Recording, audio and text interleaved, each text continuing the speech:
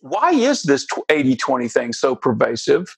And when it comes to people, I mean, I can see why it's other things, but when it gets down to people, and so then we made what I think is the key distinction in this area, and that is I looked at all the things that the 20% high performers had and the 80% high performers had. What was in common in both groups?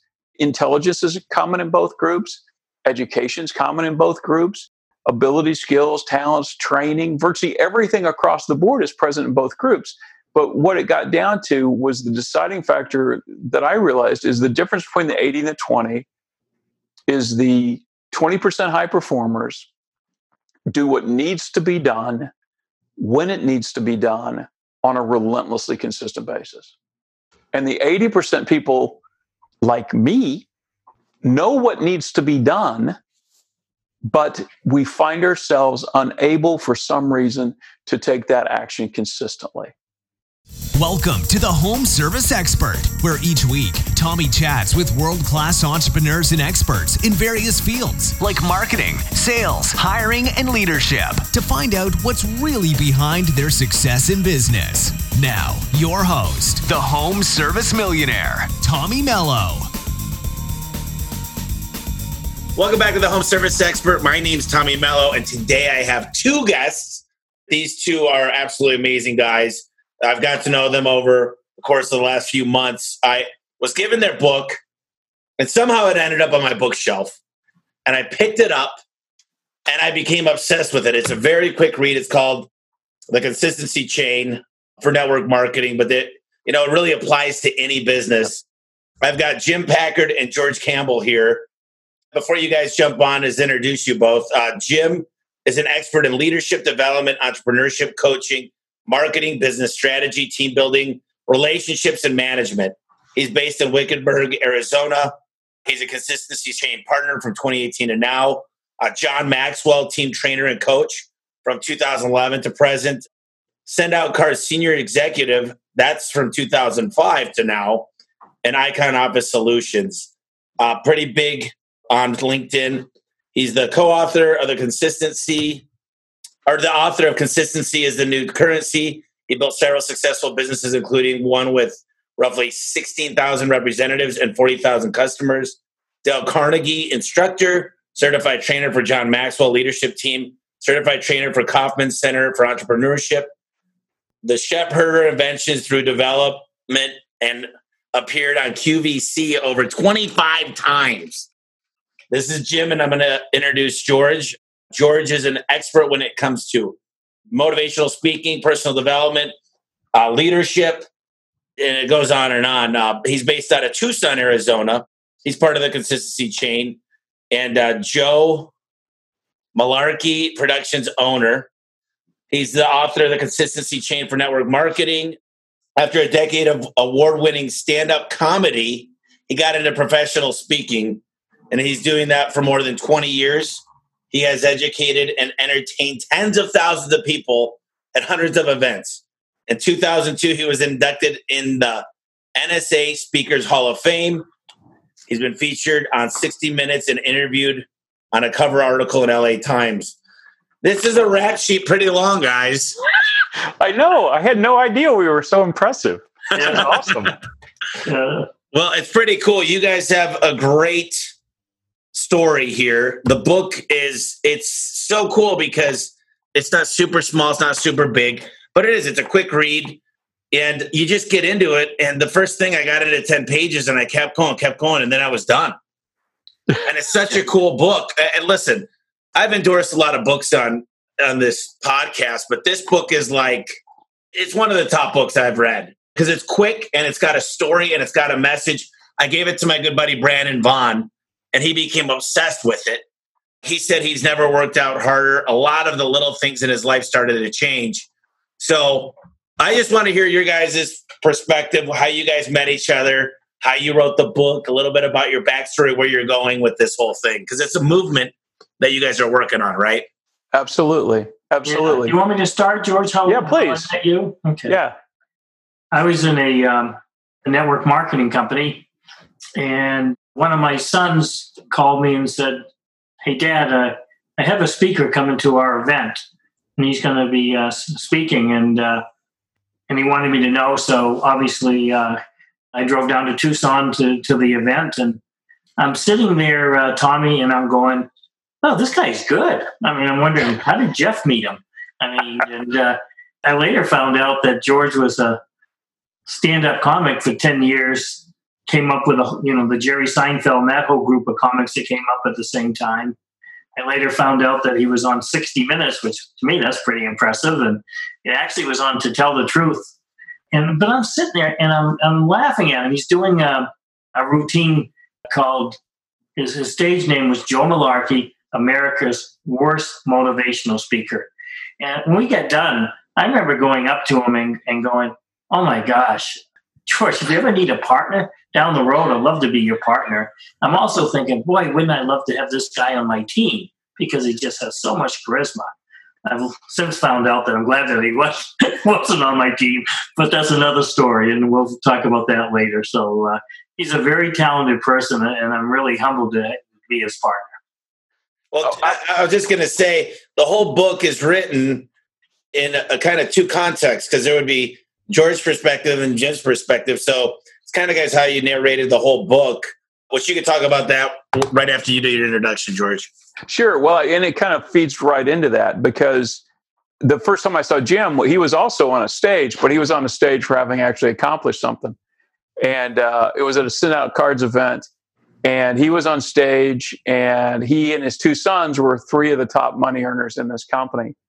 And I was firmly holding down my position at the back of the room, because I had seen network marketing for years, and I had always dabbled in it. I'd never been successful in it.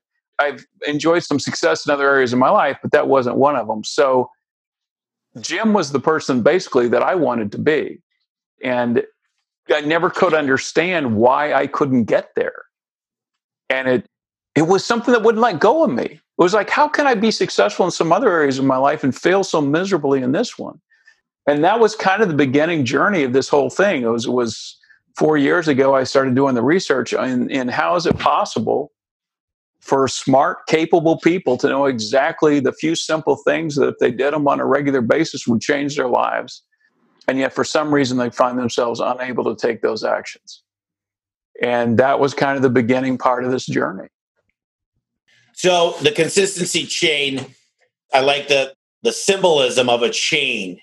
And the chain breaks if one of the links break. You're only as strong as your weakest link. Right. It's kind of the definition of a chain. And you go through a lot of stuff. Both you guys are talking about a lot of stuff in the book of examples of basically the 80-20 rule. And all of us have heard of the 80-20 rule. I think most of the people that are listening to this are pretty educated when it comes to leadership and the 80-20. But I want to really apply that to, even though I'm good at a lot of things like business, there's a lot of things I'm not. Maybe I don't make it to the gym every day.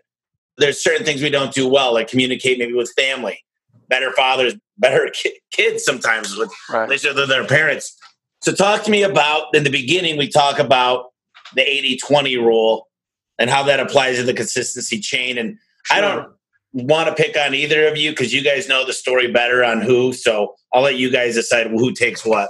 Yeah, well, I'll delve into this because I had a client call me back in the heydays of the Joe Malarkey show, and he was looking for a speaker that was going to come in, and he said, we want to address the Pareto problem, which is Vilfredo Pareto is the man who came up with the 80-20 rule.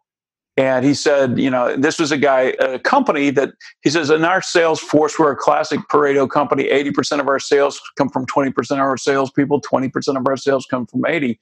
He said, I want to turn that around. And as he's talking to me, I'm thinking, why is he talking to me? I do a show called Joe Malarkey, the worst motivational speaker in America. If he's calling me, that means he's called everybody else in the directory. He's out of ideas. And he asked me if I thought I could help him with that. And of course, I said, yeah, because I'm not above lying to get a gig. But the funny thing is, I never forgot that conversation. As I started to do the research, I was like, why is this 80-20 thing so pervasive? And when it comes to people, I mean, I can see why it's other things, but when it gets down to people, and so then we made what I think is the key distinction in this area, and that is I looked at all the things that the 20% high performers had and the 80% high performers had. What was in common in both groups? Intelligence is common in both groups. Education is common in both groups. Ability, skills, talents, training, virtually everything across the board is present in both groups. But what it got down to was the deciding factor that I realized is the difference between the 80 and the 20 is the 20% high performers do what needs to be done when it needs to be done on a relentlessly consistent basis. And the 80% people like me know what needs to be done, but we find ourselves unable for some reason to take that action consistently. And when I made that distinction, then a lot of things started to fall in place. And that was there's like three parts to this, but that's the first part, which is what is the problem? And Jim is a perfect example of consistency. I mean, Jim literally from his paper route as a boy through building a $17 million a year company with a $500 investment to being married. What is this year, Jim? What is this marriage? If we make it, it'll be 50 years in August. Oh, nice. That's awesome. See? And I contrast that with myself. I had really great success in one venture in my life and struggles in almost everything else. I also, it won't be this year, but I will be celebrating my 50th wedding anniversary. Now, it's going to take me 3 wives to do it. But still, vision's a great thing. You know, George was talking about the 80-20, and I owned a copier business for 25 years. And we didn't have the number of employees that you had, Tommy, but we had about 110 employees, and we had a sales staff of about 30. And you look at those numbers, and 20% of those guys gave us 80% of our revenue. And even when you look at a network marketing business, I don't know if there's 80-20 in network marketing, probably closer to 95-5. But I would always look at bright, capable people that I'd brought on board. And when they weren't successful, I would just chalk it up that they didn't have the focus, or they didn't have the commitment, or they didn't have a big enough why. And little did I know that couldn't be further from the truth. It had nothing to do with them wanting it. It had everything to do with their strategy of obtaining it. Right. And, you know, and the Jim talks about this. He kind of falls naturally into a leader or a high-level entrepreneurial role in this, and the frustration that he had with seeing people that he knew were capable of performing much greater than they were at the time, the frustration of not being able to put them in action the way that they could be.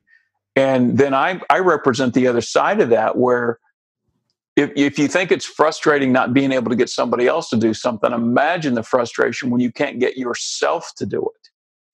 And knowing that you could do more, knowing that you could be more, knowing that you could have more, and for some damn reason, and it's not because you don't want it, and it's not because, I mean, I did all the traditional things, you know, write down your goals, have a plan. I did all that stuff. I just found myself on a daily basis unable to follow through on it. I came up with a brilliant, what we call the Daily 8 scorecard, and send out cards. And it was brilliant. It had the 8 things that you had to do every single day to be successful. And I was living proof of it, not only myself, but both my kids followed it. And I remember, you know, George getting that form, and I'll let you tell the rest of that story, George, of those Daily 8. Yeah, I was so excited at the convention where they introduced this. It was a beautiful little activity tracking book. In fact, I have both of them in pristine condition, never been used. They're priceless. And I told Jim, I said, the problem with your Daily 8 scorecard for someone like me is it's 7 too many.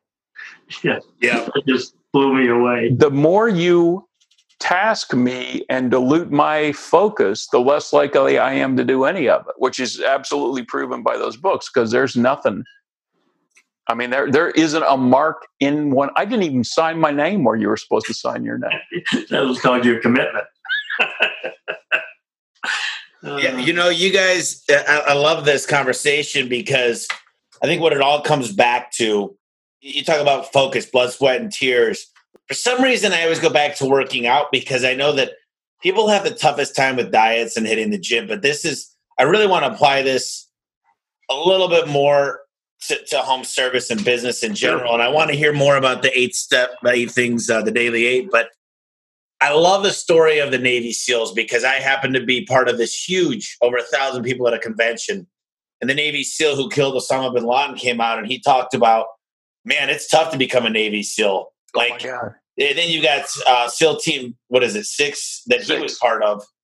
And that's the toughest one. It's like the elite of the elite. What is the one that they sent? But I think the story you guys put is they basically drowned you, and then they give you this little bell when you come out of it, and you're gasping for air, and all you got to do is ring the bell. Now the difference is these two guys, right? They're just two of the same guys, but they think differently. But the same body chemistry, same agility, same cardiovascular. They're exactly the same. One guy's able to get through it, the other guy's not, and the majority of people fail. Like they weed everybody out through it, but the difference is, and you guys could correct me if I'm wrong, because I've read this book a lot, but I haven't read it today, is one guy says, I don't think I can take 2 more weeks of this. This is nuts. I can't take, so they compartmentalize it in this long stretch. Or the other guy says, I might not be able to take 2 weeks, but I know I can get to lunch. Yep. And then he says at lunch, I know I can get to dinner. And I know I can get to tomorrow morning.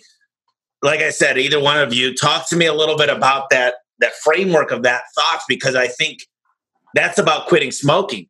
I can't quit smoking a pack a day, but I think I can make it another 10 minutes or another hour. I'll let George talk about the Navy SEALs because he's done a lot of research on that, Tommy. But when those Navy SEALs, all the people that go into that training, it's the top.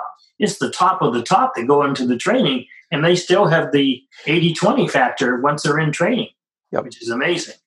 Yeah, I mean, to qualify to even go to the introductory program, which is called BUDS, Basic Underwater Demolition, you have to pass a really tough physical test and a battery of psychological tests. And of all the people that apply to the initial test just to get in, 80% of them fail. And so then we're left with the 20% who actually make it to BUDS. And it's usually a class of anywhere from 100 to 200 people. And of that, 80% of them fail. And you think about what is the percentage of the Navy SEALs that are in SEAL Team 6? Well, there's 6 teams. So it's about 20%. So again, you never get away from the 80-20 thing. But the thing to think about, I mean, it's the guys that are able to pull their focus back, because when you're out there and they have a place called the Grinder, which pre-dawn every morning, you're out there doing push-ups and set-ups and pull-ups. And in my case, it would be throw-ups. And they're spraying you with cold water and they're yelling at you. And it's just they're putting you through the most legally available punishment that they can because their whole goal, they can't look at this whole group and tell who's going to be a Navy SEAL. The only way they can get Navy SEALs to get everybody that shouldn't be a Navy SEAL to quit. That's the whole goal. It's an elimination course. And so where you have 2 guys side by side doing all the stuff. And I've seen documentaries on this where they talk about it and just say, yeah, I was just looking at, we got 2 more weeks of this and then we got Hell Week, which is like one long night. And it just, there's no way. No, I know. I think about it myself, and it's crazy. It's crazy, not only because, I mean, this guy's story and just thinking about SEAL Team 6, but it's just crazy to know. It's like the captains, the best of the best. It's kind of like the honor society in high school or something, but 10 times better and harder. But the framework of the mind, I just love to think about the mindset of, and which one of you guys was the ones that walked each day since? And that was me. So Jim, you started this because it was in the book. You said it was tough. You get in the groove, and we all get in the groove, and then we fall out. We get in the groove, and it's like, man, we'll go 2 weeks, and it's perfect. It's perfect. It's perfect. And in the E-Myth, Michael Gerber says the skinny guy and the fat guy are 2 different people, and the skinny guy is going, this feels good. We're great. We're energetic. We don't like, but the fat guy, just all it takes is so easy to fall off. It's so easy. It's so hard to get on. But it's so easy to fall off.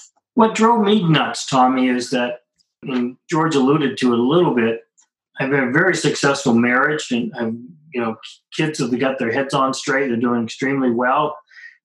Financially, I was fine. I started a business and sold it and retired in my 40s. But I've always struggled with weight. And it just is mind-boggling to me that you can be 20%er in so many areas, and yet an 80%er in other areas. Mm-hmm.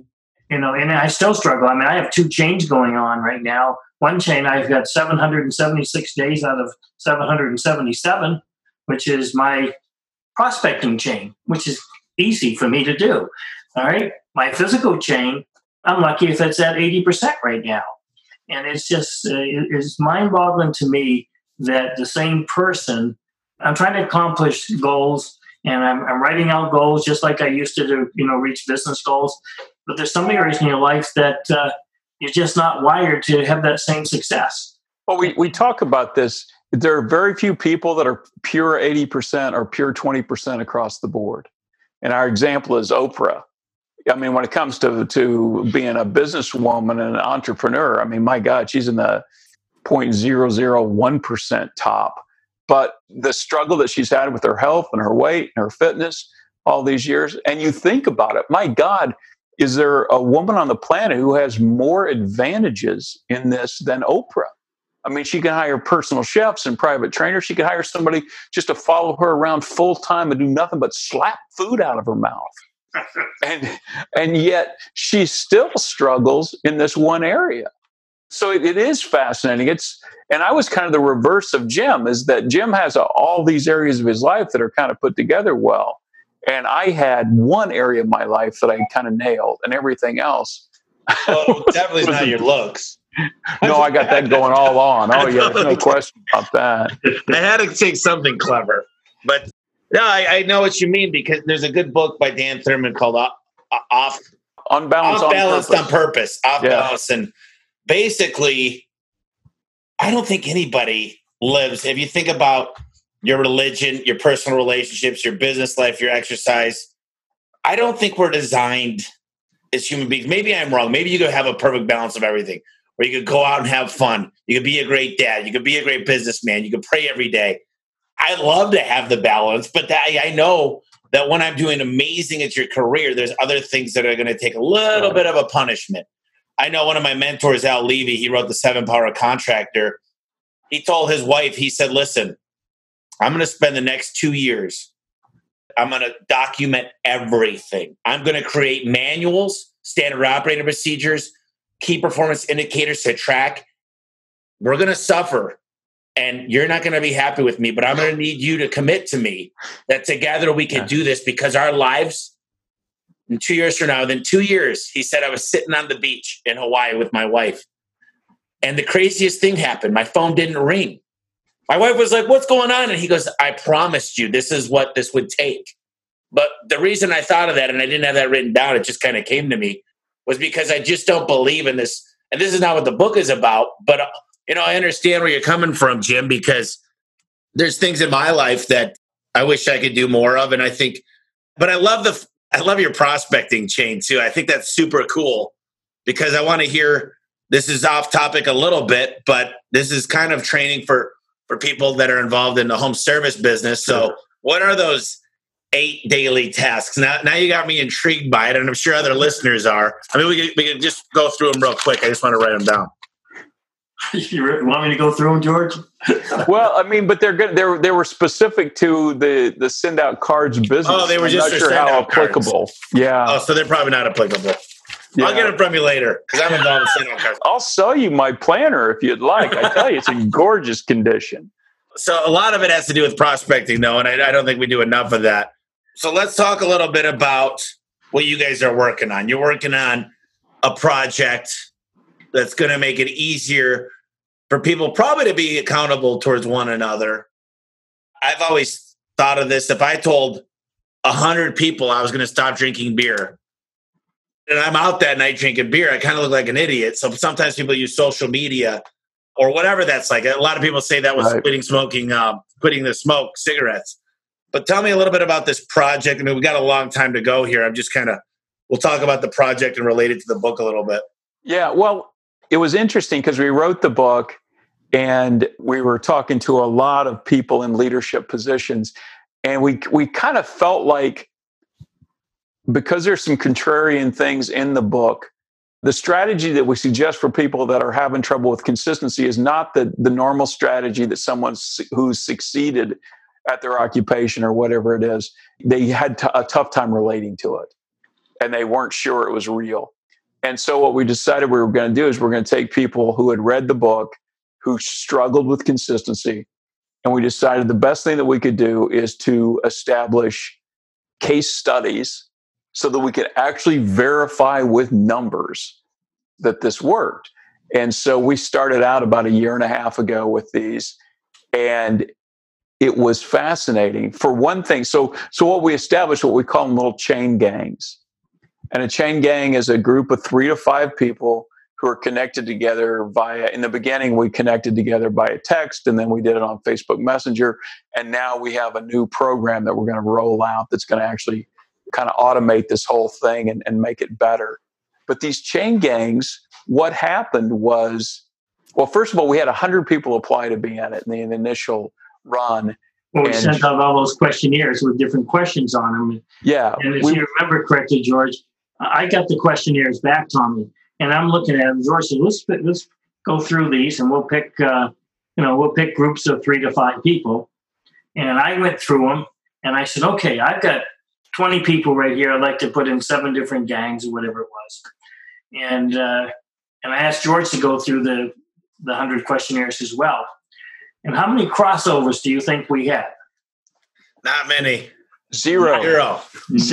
Because, I mean, the questionnaire was about, we wanted to kind of establish a baseline of consistency for these folks. And Jim, as a leader, which you would think is what you do, he looked at them and said, okay, these are the top people. These are people that are so close to being able to do this. And I was like, well, those aren't my people. So I picked the people that had the greatest struggles with consistency, because I thought, if we can show that these folks who are at a consistency level in a key activity for whatever it is that they want to do, and most of them were building their own businesses, but the key activity, they were doing maybe 5 to 10% of the time, and that may be generous. That's probably a stretch, actually. Yeah. And what happened was we put them in these little groups. They didn't know each other. They didn't even have to have the same activity that they were going to commit to do.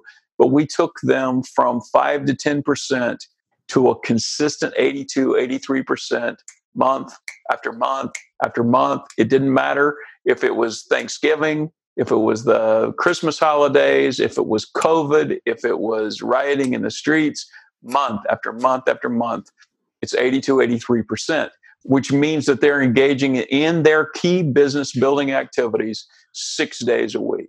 So I'm curious, because I want to define that a little bit. So you've got certain things of a business, right? You've got certain activities. Some of them's team building. I'm curious to hear, when you guys talk about building businesses, which everybody, the listeners, are really involved in right now, what was that key activity, or was it always different? How do you develop that key activity for business owners? I'm just curious to hear how that works. Right. Well, and it's going to be different for every business. In network marketing, it was pretty simple. It was reach out to 2 people or talk to one. It was like reach out to start the pre-conversation, or actually talk to one person about your business or opportunity. But we were not limited to that. We've got a guy who is a mortgage broker that his key activity was to send out these 2 personalized videos, very short videos, that he would email out to past customers and contacts. And it was an activity that he knew he should be doing, but he couldn't get the leverage on himself to do it consistently. And within 2 months of starting with us, and his consistency wasn't perfect, by the way. Perfect's not required. It's great, which is what we shoot for, but he was probably in the 83, 84% range. But what he did, he said that after 2 months of this, he sold the biggest single mortgage he had ever sold. And he was going to have the best month he had ever had in like 27 years of mortgage brokerage. And he's stayed at that level since then. I mean, we're probably 9 months in with him. Some people that we've talked about, that we're working with, they may have a fitness goal. And it may be, I'm going to run 3 miles a day or go to the gym. I mean, when I initially started this out, my goal was to work out 45 minutes to an hour every single day. And I made it 531 straight days before I ever had a break in the chain. You see, that to me, this is my perspective, but working out, quitting smoking, getting more sleep, eating healthy, those are so easy to choose. They're not easy to do, don't get me wrong. Right. But when it comes to identifying key activities in your business, I think a lot of people want to know, where should I be spending my time? Like, for example, I know the one biggest thing that I need to do every single day. Well, we have a whole meeting on what's the one big thing we're going to do today. What's the one thing that needs to get done? Because for some reason, usually that gets pushed to the side with all these small things. Right. And then you get to the end of the day and you go, the one thing I needed is probably the most annoying one. It's probably the one it's a big task. There's a lot of work that goes behind it. Yeah. I'm just curious, is there anything you got? But a lot of times you should know what your key activities are. I mean, you should know where you're the best time being spent in your business is. But I just find a lot of the people that I coach or that I've met say, Tommy, I'm just wondering what your day looks like. So I do an activity log to find out, well, let's see what the hell's going on in your life. I'm looking at your activity log in 15 minutes of the whole day since you woke up, and I'm seeing about an hour tops of productivity. Right. You're getting interrupted all the time. You're a firefighter. So how do you identify? And I know there's probably not a black and white answer because it's really relative to the business owner. But what's the best take to identify that for a business owner? I mean, I think it is. It's going to be a really personal and informed decision from that business owner. What I will say, and this kind of goes to what you said, is that, we're completely aware of how overtasked most people are. And so our rule of thumb is we understand you have a lot of things that you've got to get done in a day, that you're going to get done in a day. But this one thing that we've identified for today, that's getting done. Everything else, yes, sure. Try really hard. But this is the one solid thing that is not going to strike midnight before this happens. The other thing is, we haven't kind of done the backfill stuff of why this works, but by making it very, very simple and knowing that you win today, the challenge for the not good at delaying gratification. And so you say, well, I'm going to get in shape. Well, that's a really long-term, far-off thing that the 80% literally are not wired for. I can get excited about it. I can maybe go for a little bit, but then I don't see the results. All I see is the effort going out. And so it's tough for me to stay enthused and tough for me to stay consistent with that. So what we want to do is like the Navy SEALs that say, we're just going to make it to breakfast. I'm going to pull back this long-term delayed gratification dream that I have, goal that I had. I'm going to pull it back into something that I can finish today. And by finish, I don't mean necessarily finish the entire task, but if I've got a long-term project that needs to be done, and I know it's going to take me some time, what I do know I can do is spend 25 solid, uninterrupted minutes on this today. And that's going to be my win. And that's going to feel good. And that's going to feed my desire for instant gratification. I said I was going to do this, and I did that, and I win. Now, it's not done, but that's okay because it's going to be done in chunks. And so, go ahead, Jim. I was just going to say, when you're own a business, I know, based on what I read a little bit about you, and your goal is to be the biggest and the best in North America with your garage door business. Is that not correct, Tommy? Yeah, the largest and most trusted garage door company. And you're approaching $40 million now, I understand? Yeah. We're going to do quite a bit more than that, but last year was just under that, yeah. You're a 20%er. You're going to get there, all right? When I owned my copier business, my goal was to have the biggest copier dealership in the state of Maine. So that was my goal. My goal was to retire by a certain time in Arizona, belong to a country club. I could look at it and delay gratification. I knew I was going to get there, and I was going to do the work required to get there. But I also had a lot of people working for me that didn't have that same vision. And it always used to bug me that I'd have a sales contest for 30 guys, and I could tell you the top 20 who was going to win that contest. It was always the same people winning that contest. And I started looking, and you talk about challenges. I always looked at the rest of the people and go, why aren't they working hard to win this trip? Why aren't they working hard to get this TV or whatever we might be offering at the time? Little did I know that they weren't wired the same way to accomplish their goals. They couldn't look at the goal and go after it. What George is talking about is doing a daily activity so that becomes their instant gratification of doing the activity. And if they do the activity every single day, they'll eventually reach the goal. Yeah. I mean, this is not just gobbledygook theory. They've done studies show that about 80% of the people think in a different portion, make their decisions in a part of their brain, a different part of their brain than the 20%. The 20% tend to make their decisions in the prefrontal cortex, which is the executive functioning portion of the brain.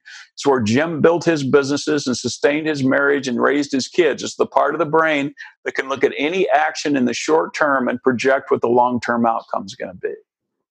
Now, that's where he's wired. But me, I'm different. I'm challenged with consistency because my decisions tend to go through the ventral striatum, which is a much more primal part of the brain. And it makes decisions based on 3 criteria. Is it easy? Is it safe? Is it pleasurable? Now, this was a part of the brain that really served us well when we were chased by brontosauruses and stuff. But when you get to where we are today, it isn't a good place to make your decisions. So if Jim is trying to build a business and he knows he needs to be making sales calls, well, he's going to pick up the phone. I mean, that's what he needs to do in the moment in order to take him further down that direction.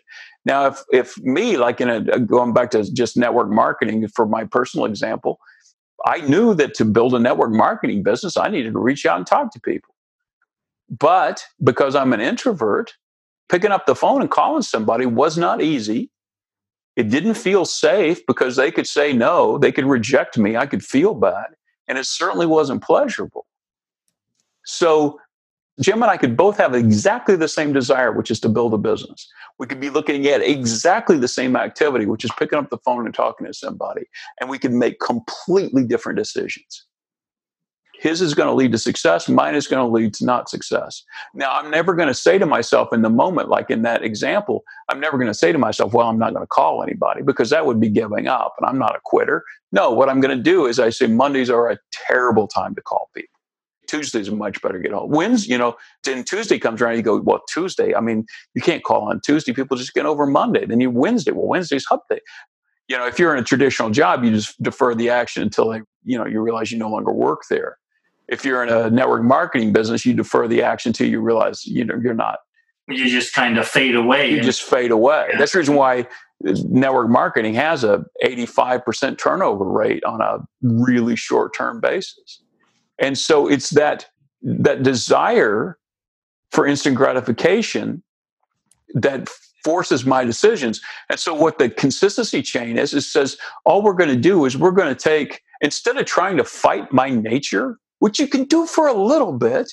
You see people diet, they can do it for a little bit, but it's not a long-term plan for them. So instead of trying to fight my innate desire for instant gratification, what I'm going to do, I'm going to feed it in such a way that it's going to propel me towards my long-term goal. And so that's what we're talking about in this single activity, this chain activity, that we build this chain of action is I'm going to make each day in and of itself a victory for me. And it's going to feel good. And because it is just this one thing that I have my chain activity built on, well, that's pretty easy. And I know I've done it. I did it yesterday, so I can do it today. So that's safe. And it feels so good after I've done it. It's pleasurable. So I basically hacked this ESP filter, this easy, safe, pleasurable filter. And I've gotten myself to do what it is I want. I want to do this. And because it's just one day, I can do it. And then I never worried about tomorrow. I wasn't the Navy SEAL that would say, I can't do this for 3 weeks. When I worked out 531 days in a row, I tell you what I never did. I never worked out tomorrow. Never. I just worked out today. And by just working out today and not having this long-term goal of some distant thing that that was the way I got myself. Well, your goal wasn't to lose 50 pounds. It was just Right. it was to find what we call a direction, George, right? Being healthier or fitter, Yeah, whatever it might be. we talk about goals, which are things like when I decided to work out, I wanted to be healthier. I wanted to be fitter. I wanted to be stronger. You're better off tomorrow by doing it today. And for some reason, I know it's like the frontal cortex, it's so easy because I see the end. To get to $1 billion, I need 2,000 technicians to 500,000. To do that, I had to reverse engineer. How do I get 60 a month? Well, then I'm going to need 2 recruiters and 4 trainers. What do I need? I need a learning management system. And all this stuff just makes sense. And people go, man, I want to be a millionaire one day. I go, but you don't even know where, like you have no work ethic. You don't know where. And I'm not saying they're less, but then I look at, for example, working out. I'll tell you what, I don't know how many push-ups it takes to get a thicker chest. And that's what I don't like is maybe I'm not using enough of my frontal cortex because exercise is one of those things where there's diet, there's sleep, there's how much water, there's a lot more things. For me, business is like, do this, this, this, you're good. So I like the marshmallow story because this really shows how many people are using that. And we're wired as kids to be an 80%er for a lot of us. So, and that was so eye-opening. I love that story. You guys got to share. Yeah, and I'm going to have George tell it in a second. That was so eye-opening to me to realize that you're really pre-wired as early as 5 years old. And George, why don't you tell that story? Because, that's kind of the scientific metrics behind our whole philosophy. So in the late 1960s, early 1970s, a guy named George Michel at Stanford did a research study, and he brought in 500 3-year-olds, which I can't imagine what that would have been. 300 5-year-olds. I said it backwards. Anyway, and one by one, he took them into a room and put a marshmallow on a table and said to them, listen, you can eat the marshmallow if you want, but if you don't eat the marshmallow, when I come back, I'm going to give you a second marshmallow. And once again, 80-20 rears its ugly head. 80% of the kids ate the marshmallow. And this is where I always ask Jim, I said, so this is a little guy behind me. This is who I think of as Jim. So this is a little 5-year-old Jim. Jim, would you have eaten the marshmallow? Yours, and I guess my answer would be anytime I can get 100% return on my investment, I'm going to wait. Exactly. Jim has every marshmallow he's ever earned. So Jim was not going to eat the marshmallow. This is me. I'm going to eat the marshmallow before the guy leaves the room because that's the way I'm wired. So the cool thing about this study is then they then followed up on all these kids in their teenage years, and they found that the ones that didn't eat the marshmallow had higher GPAs, higher SAT scores, and were more socially advanced.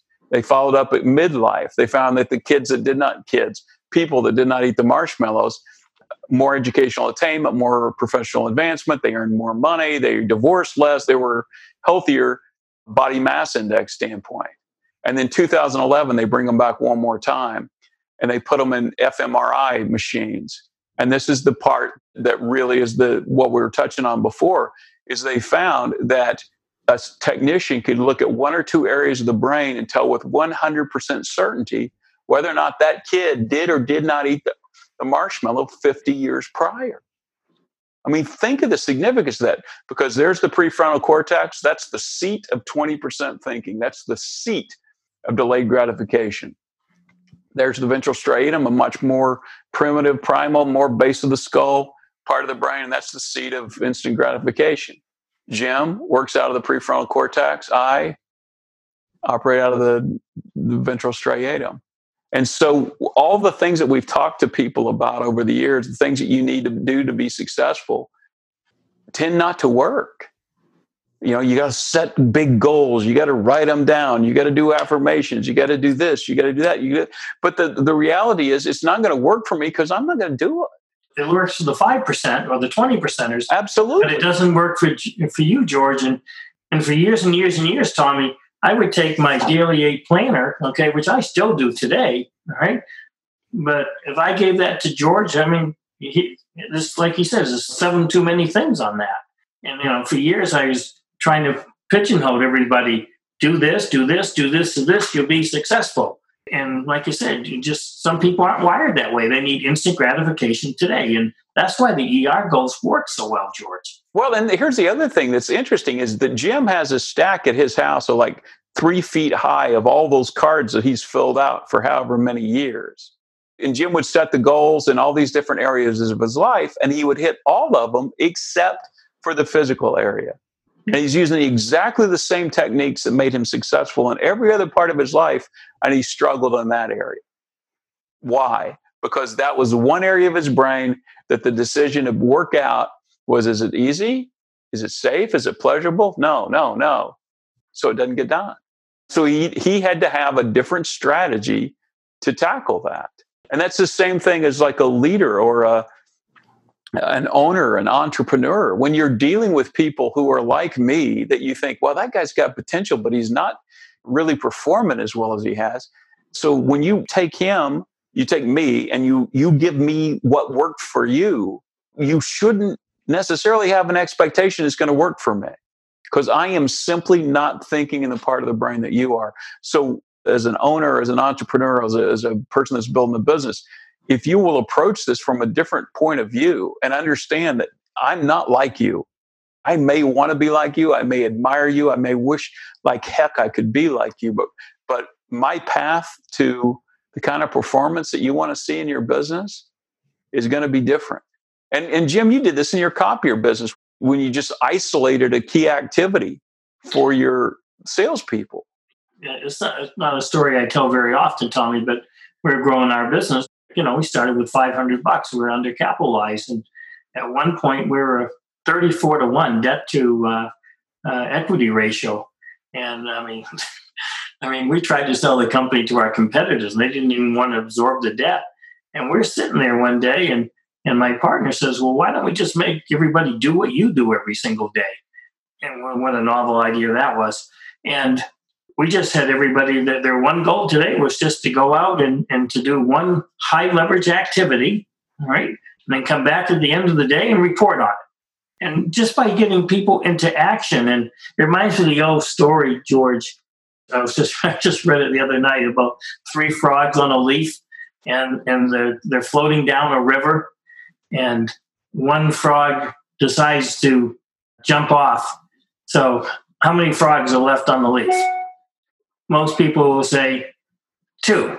Well, the answer is 3, because deciding to jump off and actually jumping off are 2 entirely different things. And we just got people they made the decision, they jumped off, and they did the activity. And if you're doing the activity on a daily basis, something called momentum happens, which is a whole different ballgame as well. And once you made that distinction in your business, you went from a business that was ready to go under to one that was generating.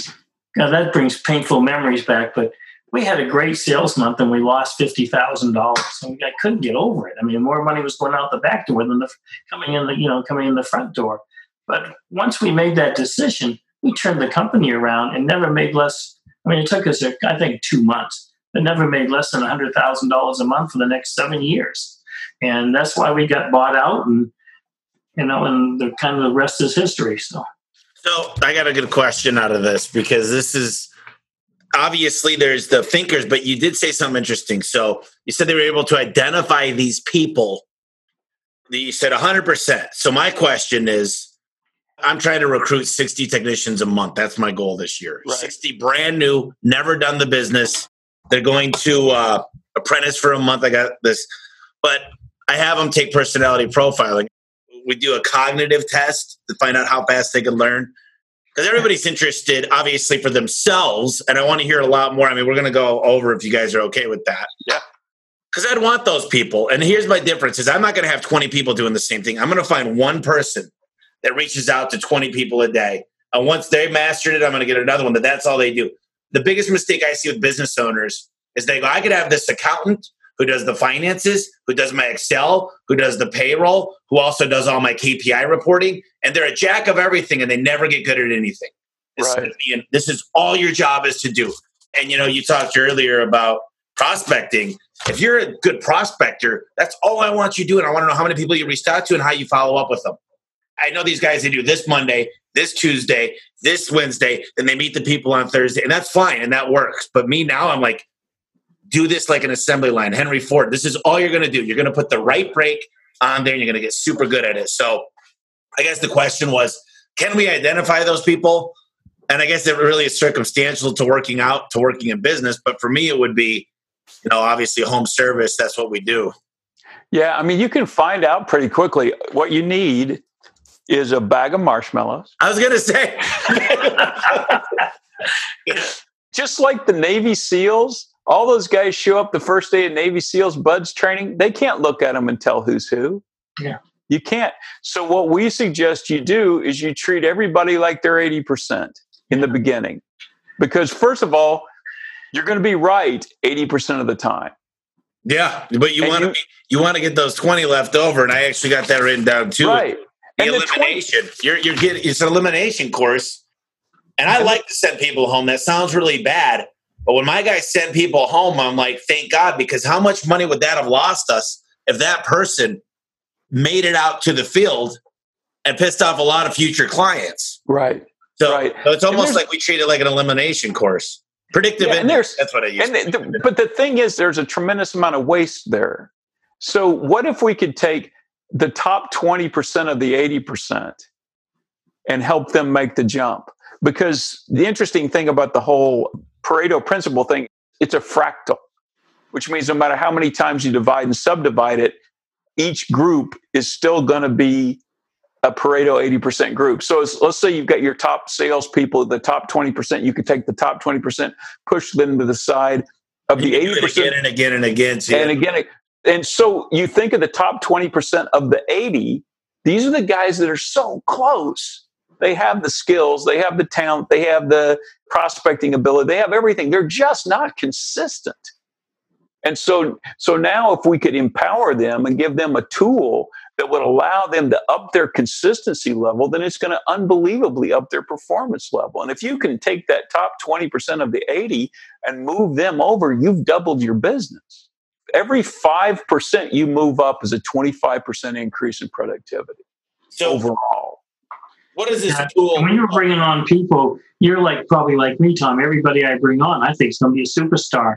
And for the most part, I mean, I'll leave them alone, let them do their thing. And then you realize that they were not part of the 20%ers. They were part of the 80%ers. So you treat everybody like an 80%er and give them a daily activity to do. And those, it's going to be a high leverage activity, obviously. But you're going to find out real quickly that the 20%ers, they're going to start doing more anyway. But the 80%ers, and even if, like George says, we help 20% of the 80%, what a difference that will have on your business, whether it's multi-level marketing or your particular business. Can you imagine if we can take 20% of the 80% and raise their level? I mean, it's a win-win for everybody. What's interesting, Jim, is what I've realized in the marketing that has different levels is they got smart, and they're doing what I'm doing in home service, is they said, shut up if you're brand new. I'm going to introduce you to the top guy that knows how to tell the story. He knows the exact process, and he's the best at what he does. So they say, get them to right here, and then we'll take it from there. Well, nobody does that at home service. They say, every one of you technicians are trained the same, and you got to take the customer all the way to the end. So we're looking at it a little bit differently and say, how do we get that one person that's great at objections, they're great at selling themselves, they're great at making the customer laugh? How do we get them on the phone right when they're there to push them over the edge? And that's something that I think is more of a specialty. But I love the idea of consistency is everything. And I want to hear how this software, so at first you started out with a cell phone with the SMS, and then you went to Facebook. This software, first of all, how do you match up? And for me, I've always tried to make people more accountable. I'm like, just read 5 pages in this book. Just read 5. I know you guys hate reading. I can't even believe how many leaders I have in this company, and I love every one of them. Yeah, they can't stand reading. I'm like, listen to it. Right. You won't listen to it either. I got teeth to them to listen to one of these. I'm not complaining about it, but I'm just saying, how could I get them more? If I just wanted them to read this book, let's just pretend we built a chain around this, for example. Right. Explain to me how this works in the software, what your guys' goal would be. So basically what we're setting people up in is their own little chain gangs. And like we say, you don't have to know the other people. You don't have to know what the other people, what their chain activity is. But what happens is people ping in during the day that I did my activity. And because the groups are 3 to 5 people, it's not so large that anybody can hide. We've had people do variations of this. They put 20 people in it. No, it's got to be 3 to 5 because you get to know the other people in your group. So somebody pings in, I did my activity. They give somebody else pings back, way to go, good job. So it's a little support and accountability. And then towards the end of the day, people tend to circle back around and say, well, where's Bob? They reach out to Bob, and Bob's like, oh, man, I did it earlier, just forgot to put it in, or thanks for reminding me. And just this little bit of accountability and reinforcement and not allowing you to forget that you were going to read the 5 pages out of the book. I mean, literally overnight, people who were resistant to doing something that they knew was good for them, and on some level they really wanted to do, but overnight, the shift is incredible. For people that are inconsistent, it raises them to about 82, 83%. For the people who are coming in who are the 20%, who are naturally 20%, the competitive juices get going, and we see those people go up to 100%. They fly right up. But here's the hard part is most people, if they're like me, and I know they're not, but they're going to choose, hey, I want to get in shape. I'm going to be a treadmill for an hour. I'm going to do 100 push-ups. I'm going to do 200 sit-ups. And that's on a daily goal. So how do you tell them, listen, let's crawl before we walk before we run? Well, what's the best way to get that message through to just say, we just want the MVP? Well, first of all, you've got to start something small, okay? Something that's so ridiculous that, it's almost laughable, right? And that, I think that's the challenge most people have. And it wasn't with me, with George. George's goal was to work out 45 minutes a day. So I started saying, okay, well, I'll work out 45 minutes a day. Well, that didn't work for me. I had to say, hey, listen, I'm going to get down and do 5 sit-ups or 10 sit-ups or whatever it might be. I'm going to walk around the block. And then it got to a mile. Then it went to 2 miles. But you have to start so small. So when you get back, you grab your calendar or our app and you just put an X on it and go, I am fitter. I am healthier. I feel great about myself because I did something today that's taken me in the direction that I want to go. Now, the ultimate goal might be to lose 100 pounds or whatever it might be, okay? But I want to feel better today about myself. And our goals allow you to do that. The thing is, starting small is it's not a limitation, or it's not unrealistic, because all this is scalable. As you grow in skill and literal strength, we always scale up. I mean, I do that, Jim does it, all the people in our chain gang scale up. You can scale up then because you're still not violating the easy, safe, pleasurable thing, because you've now worked up. So this is easy, this is safe, and this is pleasurable, which at the beginning, that would have been a hurdle you couldn't overcome. But the thing that we tell people is the muscle you're building in the beginning is not physical muscle, it's not financial muscle, it's not relationship muscle. The muscle you're building in the beginning is consistency. That's the muscle you're building. And so, again, we don't get hung up on what the long-term goal is. We don't get hung up on the faraway thing. Or consistently, we bring it back to this consistent focus of, I did it today. And so multiple chains, you talked about having multiple chains. I mean, I can imagine that once you get good at this and you get 1 or 2 going, you can start adding a few more, but you want to make sure you get the 1 down or 2. Yep, absolutely. Yep. So the recipe for success is, do you have any way, because everybody's got, okay, I could give you 1 million. Like, obviously, one of my big things is calling one of my good friends more than just once a year. Right. Because I'm one of those guys that I'd rather get together with you. It's just tough for me, but I could come up, like I said, I could come up with 100. Maybe the key is to take an area in your life that's the most important for you, whether it be relationship, business, physical, whatever it might be. At least for your first chain, make it really important to you, because when you accomplish it, right, it's going to be much more meaningful. And I started out with 3 or 4 chains because I felt I could do them. And there's no Russian proverb says if you chase 2 rabbits, you catch neither. right? Take one meaningful change and do that till you get to a point where you sometimes forget to even mark it down that you've done it. Then your habit has been formed. And George, I think you started too early on one of your changes, did you not?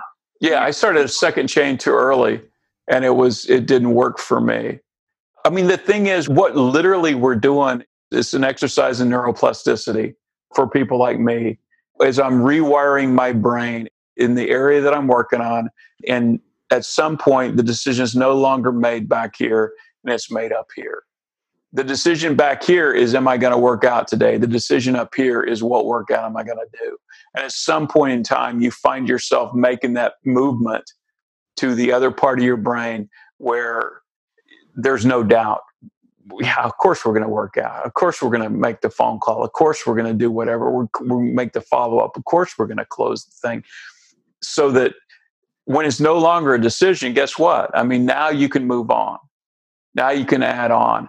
And, if you find yourself you added on a second thing too soon, that's okay. Well, then we just stop the second thing. We keep on back to the first until we get it to a place. It took me a solid year, really, for me to get my workout activity in place. But once I did, then I'm okay. I think I can move on. One of the first things I talk about in my book was inspect what you expect. Hold people accountable. Figure out a way to make sure it got done. And we do a lot of that through checklists and really inspecting that checklist to make sure there's pictures involved. And the more accountability you can build into something like this. And then I'm also a big fan of gamification, right? Especially for my employees to say, once I know this got done. And I love the idea of just, when I first thought of just getting consistent, it's, of course, someone like me and a lot of people, I'd imagine, set a huge goal. But I like the healthier. And hey, I'm a little bit better than yesterday. Yep. Yeah. So if people want to find out, okay, first of all, this is on Amazon. Yep. Yeah. You just go to Amazon, the consistency chain. You got George Campbell and Jim Packard. I'll have a link to this on the website. This is the book. And then as far as the website or the software, is it the Play Store? How is that going to be? Check us out. The announcement will be made on consistencychain.com, and that'll be the way that you get to it. Okay. But it's going to be out there to get the software, and then yep. Yeah, I love this because you match up the people, and I like the idea of I just know certain people, and I'm not, I guess I could myself, but I'm not going to lie about it. If it's so easy, you tell the truth about it. The only person you're lying to is yourself. This is your own goal. Why not make it easy and just do it? And just the 3 to 5 people in the group, it just sounds like super manageable. You've read 7 Habits of Highly Successful People, and you hear about morning routines and the 5 a.m. club and all these great books. The problem is they don't know how to build up that muscle, the cortex, that get in the habitual way of just, it's so crazy how easy people's lives are when they have these great habits. Yep. And it's like, why does everything go good for those people? But I think it's literally their sleep habits, the things they do, and it comes easy for them. But really what they did is they built up that muscle, like you guys said, right? Yep, absolutely. The one thing I wanted to point out, our first book, which you bought quite a few of them, was actually called Consistency is the New Currency. Yep. What we've done in our second book is we said the consistency chain for network marketing, but it really applies to every single business. Yep. In fact, we're going to be redoing the Consistency is the New Currency and update it. All the updates are in this new book, obviously. I just didn't want your audience to feel that since they're not into network marketing, it wouldn't apply to them, because it really does. Absolutely. Oh, I love the stories. It's just such a good read. It's quick. It's easy. Both of you guys talk from your perspectives in it. There's all these little lessons throughout it, and I love it. It's simple. It's literally, there's a lot of fluff at the end of just like, it's 115, and I don't mean fluff. I just mean these pages are half. They're not full. Right. So it's really only like 100 pages. You got to remember, I went to the University of Maine, so I was kind of directing it to a lot of my friends. Well, and I believe I talked to the publisher this week. We recorded the audio version, and it's apparently quite a deal to get it through the Audible Yeah, I had to do the same thing. Yes, but we believe it's coming out in the next week or so. So, and I think the audio version is actually going to be a lot of fun because my voice is on it, Jim's voice is on it, and then we have a woman that does the kind of the other narration. And so you get a sense of the personalities, and you get to hear Jim mispronounce words in a way that only a person from Maine can do it. And that's awesome. I think I mentioned to him I had some ideas that they could really help. And Yeah. that was my... Yeah, I looked all through idea and I couldn't find a single R, but apparently it's there. It is. That's how Al Levy, he says ideas. It's funny. He's from... hey, we want to thank you for giving us the opportunity to finally come on your... Yeah, no, this is great. I got a few other things just that kind of wrap up with the same thing. Is there... So they get a hold of you guys. Do you want to talk about if they want to reach out to you or Jim or George? What's the best way to reach out? Yeah, just is Jim at consistencychain.com. Yep. Or George at consistencychain.com. And if you reach out to me, then I'll refer you to Jim at Consistency. Yeah. George probably won't pick up the phone or answer the email. I mean, it's funny, Tom. I think Henry Ford once said, if you have two partners that think alike, one's not necessary. And I can tell you, George and I, we complement each other. It's funny. We'll go on an airplane, and before we take off, I know everybody in first class. I mean, and George put his headphones on and don't talk to me. And you would think that he would be an extrovert, but well, he's an 80%er. Yeah. Hey. The 80% is not related to the introvert extrovert thing. That's just an additional bonus for me to be both an 80%er and an introvert in a business that requires meeting people. Hey, I love it. You know, I always ask this every podcast, obviously pick up their book, but is there another few books that you guys would recommend? You know, it doesn't have to be business related. It doesn't have to be sales. It could be fiction. It could be anything. But is there anything you'd recommend? I love the book Never Lose a Customer Again by Joey Coleman. I think if you're in business or if you're in sales, it's one of the best books I've ever read, dealing and looking at it from the buyer's perspective. And I will give a shout out to our publishers who also have a really pretty great book called Go for No. Oh, yeah. Richard Fenton and Andrea Waltz. Yeah, I got that book too. It's very, very cool book. It just explains. No is a good thing. I always go for no, and I jump right over it. Yeah. The other great one is Getting All You Can Out of All You Got by Jay Abraham. Have you read anything by Jay Abraham, Tommy? Yeah, I actually just had him on the podcast last week. He's brilliant. He's amazing. Yeah, he's the master. He's just started out in real estate, getting everything you can out of all you got. And then I'm going to go off the board and say, in this time that we're living in, anyone who's got a little bit of time on their hands to tackle a 1,200-page book, I would say you can't beat Atlas Shrugged by Ayn Rand. It's a big book. I found it when I was in college, and it's one of those books that it absolutely formed and informed a great deal of my thinking. I probably read it 10 times. Really? Yeah. I read it again this last year just because it was written in the 1940s. And you could pull everything from the headlines today and fall into the book, and you wouldn't be able to tell the difference.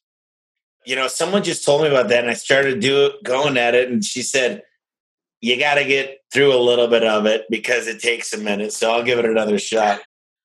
And then this is where I kind of leave off. I'm going to leave it to you guys to maybe give a few minutes each, just something to take away, a piece of advice, just final thoughts. Maybe some take action steps, a little bit of gold, whatever you guys want to say. One of the things that, and I mentioned his book, Getting All You Can Out of All You Got by Jay Abraham. In his book, he mentions, look at other industries and what might be as common as dirt in one industry, if applied to your industry, could have the effect of an atomic bomb going off. And I'll give you one great example of that is that when I owned my copier company, Tommy, I took 30 employees to a trip to the Bahamas, and we went to what was a Club Med or a Sandals resort where everything was all-inclusive. I mean, all you did is you checked in, you put your wallet in the safe, and everything at that hotel was free. I mean, from renting a sailboat or to get a sailboat to drinks in the pool, whatever it might be. And I came back and I go, can you imagine if I ran my copier business that way? So I came up with a program where I would approach somebody like yourself and say, Tommy, I'm just going to give you the copier, and I'm going to give you the toner, and I'm going to give you the paper, and I'm going to service it. And at the end of the month, I'm going to read the meter on the machine and bill you a nickel a copy. And that skyrocketed my business because it was just the right program at the right time. But Jay Abraham's book is the one that prompted me to look outside my own industry and look at some other industry and what they were doing and apply it to my own. So I would encourage everybody to look outside the box. I went over that with him, and he's like, Tommy, you know I'm a busy guy, but we got to get on the phone next time for at least make 3 hours. He's like, he's so busy. He goes, I'm going back to my roots right now. I used to help out other companies until I spoke all over the world. He goes, but now with COVID, I'm back to my roots. So, because I told him some of the ideas I've gotten were from the real estate industry and the HVAC industry, applying them to garage doors. So, amazing. I spent a whole week with him, Tommy. A whole week. It was the highlight of my business career. Awesome. Thanks, Jim. That's great advice. Well, let me just say this. It's an interesting thing when Jim and I speak.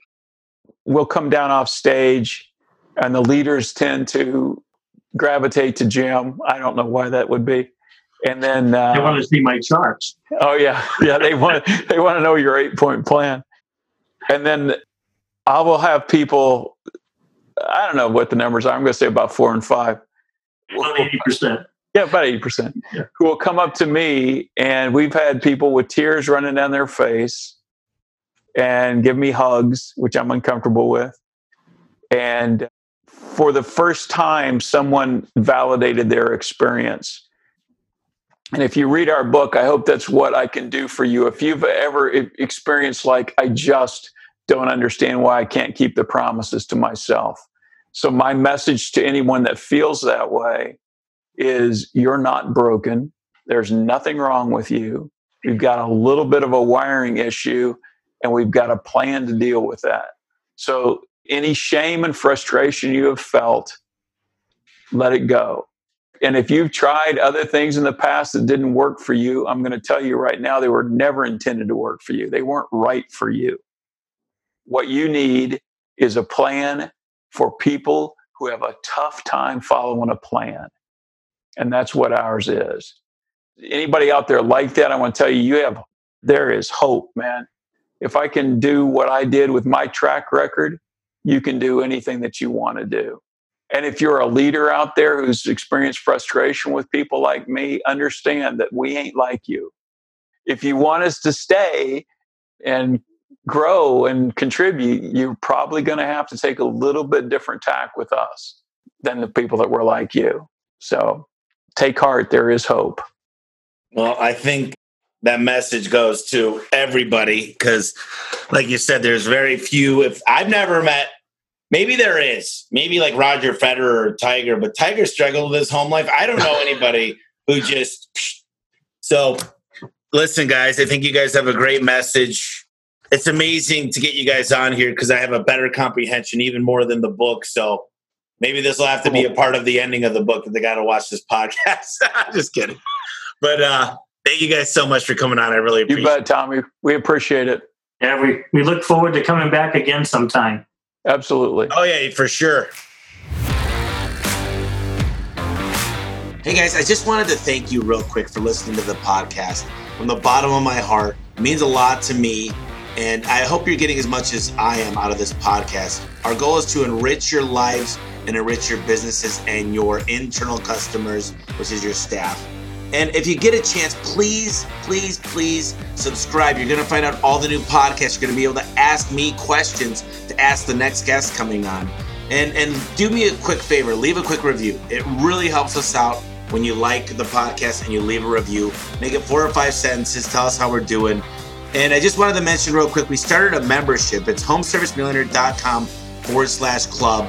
You get a ton of inside look at what we're going to do to become a $1 billion company. And we're telling everybody our secrets, basically. And people say, why do you give your secrets away all the time? And I'm like, the hardest part about giving away my secrets is actually trying to get people to do them. So we also create a lot of accountability within this program. So check it out. It's homeservicemillionaire.com/club. It's cheap. It's a monthly payment. I'm not making any money on it, to be completely frank with you guys, but I think it will enrich your lives even further. So thank you once again for listening to the podcast. I really appreciate it.